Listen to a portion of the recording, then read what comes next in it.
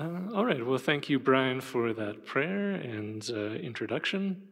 Good morning, everyone gathered here in person and online. And good morning, good afternoon, and good night to all those watching recording of this later.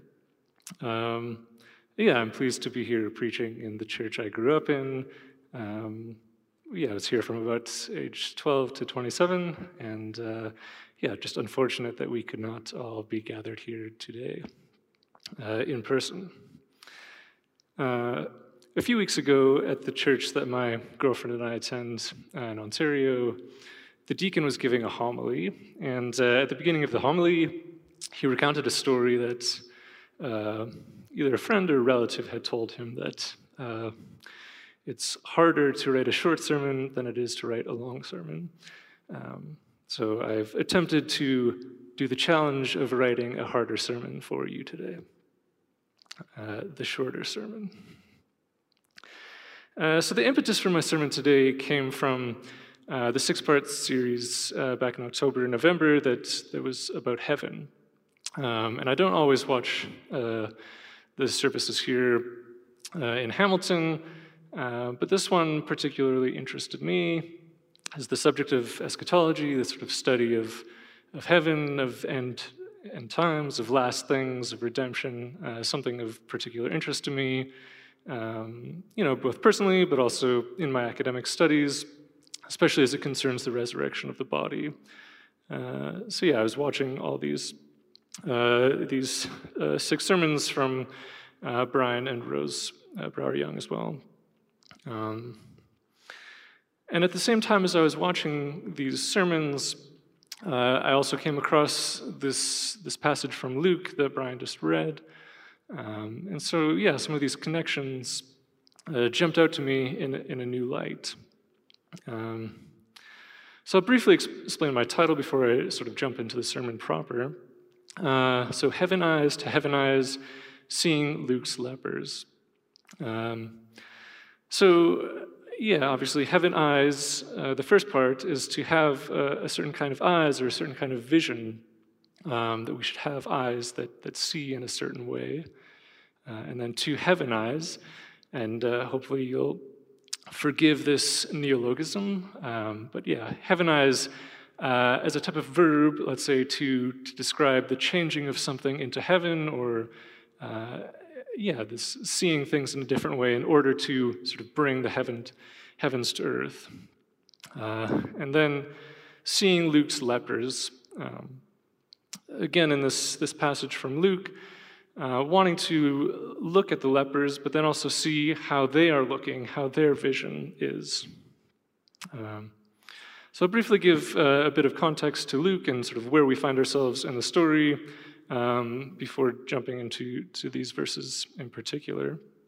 So Luke is, of course, one of the four Gospels, and with Matthew and Mark is one of the synoptic Gospels that present sort of a similar vision, a lot of overlapping passages and stories and parables, whereas the Gospel of John is sort of distinct. It's the longest gospel, and indeed is the longest book in the New Testament, and is likely the only New Testament book, of course along with Acts, that Luke also wrote, but that is written by a non-Jew. And when you compare the Gospel of Luke to the other Gospels, you'll notice that Luke gives a particular focus to the socially marginalized, sort of social outcasts, women, foreigners, and we see that in this story here, where the Samaritan is, of course, an important character, as a foreigner, as someone who was at odds with the Jewish people. So in the Gospel of Luke, we get, of course, the birth narrative that many of you probably read a month ago at the start of Christmas. We also get the story of Jesus when he was 12 years old. We get the baptism of Jesus, lots of his teachings, parables. And by the time we get to chapter 17, we're sort of following Jesus in his final days, or his last journey into Jerusalem. where he gets to in chapter 19. And then, yeah, sort of his final days on earth, the story of his death and his resurrection. So yeah, in chapter 17, we're sort of on this last leg of his journey to Jerusalem. And this event, Jesus cleansing these lepers, is a story that only occurs in the Gospel of Luke. And there's a lot of parallels to the Good Samaritan, which also only occurs in the Gospel of Luke. And if you know the story of the Good Samaritan, you can definitely see the parallels between that and this story. In a way where, both could be parables, both could be true, in sort of the message that Jesus is trying to convey to his hearers and his readers. So I'm just going to read the passage again as I move into sort of an analysis of it. And I'm reading from the NRSV. On the way to Jerusalem, Jesus was going through the region between Samaria and Galilee. As he entered a village, 10 lepers approached him. Keeping their distance, they called out, saying, "Jesus, Master, have mercy on us." When he saw them, he said to them, "Go and show yourselves to the priests." And as they went, they were made clean. Then one of them, when he saw that he was healed, turned back, praising God with a loud voice. He prostrated himself at Jesus' feet and thanked him, and he was a Samaritan. Then Jesus asked, "Were not 10 made clean? But the other 9, where are they? Was none of them found to return and give praise to God except this foreigner?" Then he said to him, "Get up and go on your way. Your faith has made you well." So in this passage, there's a number of intricacies, a few different lines of thought we could follow. Hearing this by me and a few minutes ago by Brian, and I'm sure reading it on your own, hearing the story before, the first thing that probably pops to your mind is gratitude, sort of thanksgiving. And this is there, of course. And if you do a simple search of sermons on Luke 17, the vast majority of them are all on Thanksgiving and sort of having this attitude of gratitude. So I'm going to leave that to the side. We could also sort of investigate, why was a Samaritan together with a group of Jews? These people hated each other. Why were they in a group together? Why were these lepers together? We could also talk about a distinction between sort of a physical healing and a spiritual healing. And finally, we could also look at faith, which is something that I'll touch on a bit, but when Jesus said, "Your faith has made you well." But as my title suggests, and as I mentioned in discussing it briefly, I want to focus on vision. Because I think that this is something that goes overlooked in the story, and is something that at least I haven't really heard talked about or discussed in this passage. So I think Luke wants us to notice the noticers. So again, notice the noticers. What do they notice? Why do they get it? What do they get that others don't get? And then, how can we become noticers? And I think that this sort of vision and noticing is something important that comes before all these other things like, say, faith, thanksgiving, these other things that normally get talked about in this story. So in verse 11, Jesus is going to Jerusalem and passes between Samaria and Galilee. So interestingly, in that time, again, sort of the Jewish people and Samaritans, were at odds with each other. And Jewish people would often take the long road to Jerusalem on the east side of the Jordan River, which, again, was the more indirect way, longer route to get to Jerusalem, but it took them farther away from Samaria. But here it seems like Jesus is charting a closer route to Samaria. and yeah, not intentionally at least avoiding these people, but not afraid to be close to these foreigners and aliens that the rest of the Jews were, hated or were at odds with. And as he enters a village, in verse 12, 10 individuals with leprosy call out to him. And as you know, certainly reading footnotes in your Bible, leprosy can refer to a variety of skin diseases, not necessarily the leprosy that we know today, although it could have included that, of course. So I'm just going to take us back to Leviticus chapter 13. And in here, this third book of Moses, we get a number of the laws for the people that sort of talked about how they should live, what they should wear, what they should eat, stuff around diseases, of course. And a lot of them dealing with cleanliness, uncleanliness, the ritual system, and how these related to their daily life and also their religious life. So chapter 13, specifically verse 45, 46, you can look at the rest of the chapter. But in 45, 46, it's written, "The person who has the leprous disease shall wear torn clothes, and let the hair of his head be disheveled, and he shall cover his upper lip and cry out, 'Unclean, unclean.' He shall remain unclean as long as he has the disease. He is unclean. He shall live alone. His dwelling shall be outside the camp." So yeah, here we see that people with leprosy or skin diseases were sort of separated from the rest of the people. They had to be outside the camp to prevent other people from becoming unclean. And only people who were clean could sort of participate in the religious system of the day. So if they were unclean, they had to be separated. And yeah, they were supposed to live alone, living outside the camp. And then again, if people came close to them or they somehow came close to people, they had to call out, "Unclean, unclean," to prevent clean people from becoming unclean. So that gives sort of some context for why we hear these lepers in Luke's story calling out unclean, calling out to Jesus from a distance. And then briefly in chapter 14 of Leviticus, again, you can read more on your own, but I'll just read the first few verses here about sort of purification for people who have leprosy. So the Lord spoke to Moses saying, "This shall be the ritual for the leprous person at the time of his cleansing.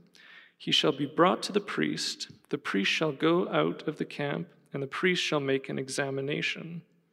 If the disease is healed in the leprous person, the priest shall command that 2 living clean birds and cedar wood and crimson yarn and hyssop be brought for the one who is to be cleansed." And it sort of goes on with a bunch of different requirements for ritual cleansing and sort of sacrifice dealing with becoming clean and entering back into sort of the community and the religious life of that community. But yeah, the important part here is that the priest has to make an examination. Is this person clean? Is this person not clean? So getting back to Luke, these lepers are calling out to Jesus and sort of calling out from a distance, not wanting to make him and his followers unclean. And they call him Master and ask for mercy. And this shows us that these people had heard about Jesus, had heard about his ministry of healing. And of course, a few chapters earlier, Luke 5, there is a story of Jesus healing a leper, verses 12 to 16. And in verse 14, after healing him, it's written, "And he ordered him to tell no one. 'Go,' he said, 'and show yourself to the priest, and as Moses commanded, make an offering for your cleansing.'" So in both stories, we see that Jesus tells these people, "Go to the priest, show yourself." in chapter 5, make an offering. But here we see Jesus sort of following the law of the land and telling these, cleansed people who've been cleansed from their leprosy, go show yourselves to the priest. They will make the judgment. Are you clean? Are you unclean? So we get to verses 14, 15, after Jesus has told them, show yourselves. And as they went, they were made clean. Then one of them, when he saw that he was healed, turned back, praising God with a loud voice. He prostrated himself at Jesus' feet and thanked him. So I'm all 10 were made clean, sort of on the way as they went, they were all made clean. But then it says, then one of them, when he saw. And here's where I want to sort of get to the meat of my message. When we normally read this passage, these verses, I normally hear it, say, talked about it in a sermon, read about it in a book. We think, or we are told, that all 10 lepers noticed or saw that they were healed, but it was only the one that returned. And of course, the cleansing from leprosy, surely it would have been noticed.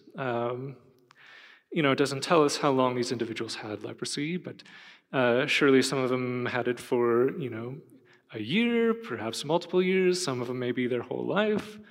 So the change, the cleansing, it surely would have been noticed. Yet we are not told in the scripture that the other 9 see or notice that they are healed. So why do we assume that this is the case?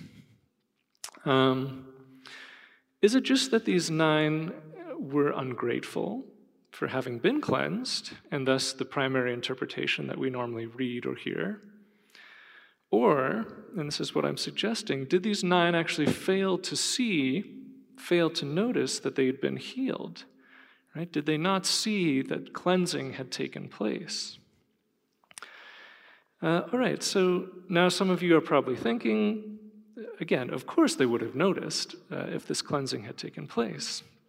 And of course, in the final verses, 18, 19, Jesus talked about this one leper's returning to praise God, which is an act of thanksgiving, which gets talked about, that his faith had healed him. So again, what's this about vision? And of course, you're right, these things are definitely there. In the story, Jesus does say these things. And I will touch on faith in a minute.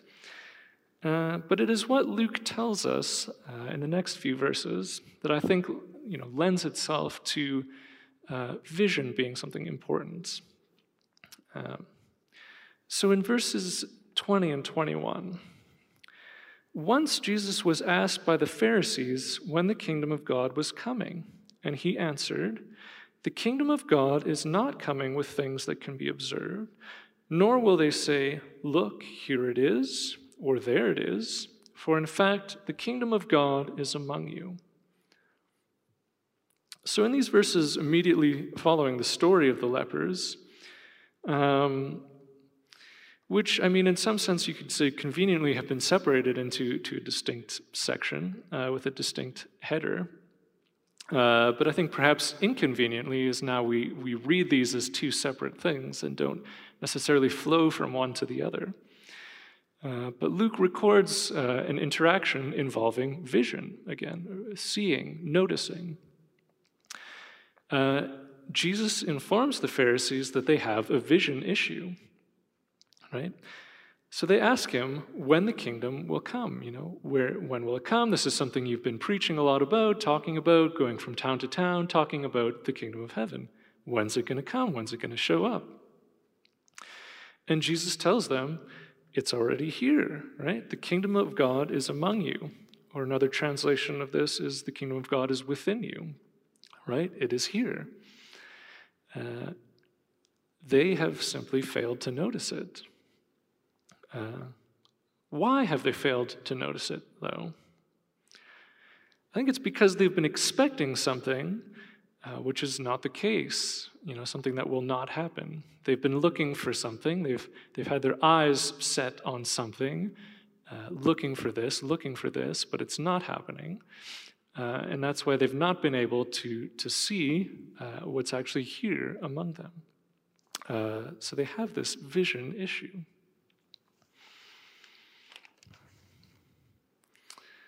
Now again, why is this the case? And I think it's because they've been looking with the wrong eyes. They've been looking, you could say, with old eyes. Certainly the Jewish people had for a long time been expecting certain things from God, hoping for certain things. And Jesus came to bring something new, or definitely to fulfill something, but in a different way than they'd been expecting. We often talk in daily life about seeing things through rose-tinted glasses. And I think Jesus is calling us to look with heaven-tinted glasses. You can say with eyes of faith, or in my title, heaven eyes. That there's a different kind of vision that is required to sort of see the kingdom of heaven. And it's a kind of vision that Jesus is calling to us, a kind of vision that Jesus is showing us through his life, his words, his deeds, his ministry. And I think here is where sort of faith, vision, and heaven come together. A few verses before our passage, again in Luke 17, verse 5, the apostles said to the Lord, "Increase our faith." So they're asking Jesus, increase our faith. We want more faith. We want to believe what you're talking about, what you're doing, right? Increase our faith. And the section right after, starting in verse 11, so 6 verses later, when Jesus cleanses the lepers, sort of this perfect example, perfect story about faith, a perfect teaching moment, you could say, for the disciples. And of course, we can also look in Hebrews 11, the so-called faith chapter, where the author of this book talks about seeing things which we cannot see, right? Hoping for things that are not there, sort of having this different vision based on faith. So I think these ideas all tie in back to this Heaven series back in October, November. And again, sort of this was, me reflecting on these verses, on these passages at the same time that I was watching these sermons, and something was clicking for me. I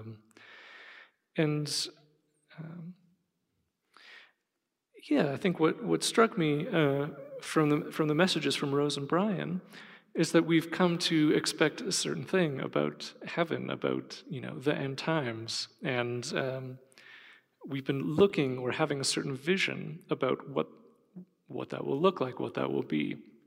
And I think those messages highlighted, that we've been looking for the wrong thing. We've had a wrong kind of vision. And I think here in Luke, these verses, and in conclusion, I just want to say that Luke is wanting us to notice the noticers. And I hope that you can take that, say, motto as you look through the rest of the scriptures. How can I notice the noticers? What are the authors of these different Gospels or Paul's letters? What is the author trying to get me to notice? Who's he trying to get me to see, and how are these characters seeing something differently? So how can we notice the noticers? And therefore, how can we become better noticers ourselves? How can we change our vision? How can we change our seeing in order to see that the kingdom of heaven is already here, it is among us? How can we be like this one leper who saw, rather than perhaps these other 10 lepers that just didn't see, didn't notice? So in the way that Jesus tells the Pharisees that the kingdom of heaven is already here, you've just not noticed it. Think about the ways in which perhaps the kingdom of heaven is here amongst us in your own life, in your own family, in your own community, in your world. But you've simply not noticed it, and because you've not noticed it, you've not changed your behavior. So I pray for you, my prayer for me, is that we would have heaven eyes, that we would ask God for heaven eyes, that we would ask God for the faith to see things differently, perhaps, than we might expect, to look at the world differently than we've come to look at it so far. So I'll turn things back over to Brian, who will give us a benediction. Thank you, and God bless.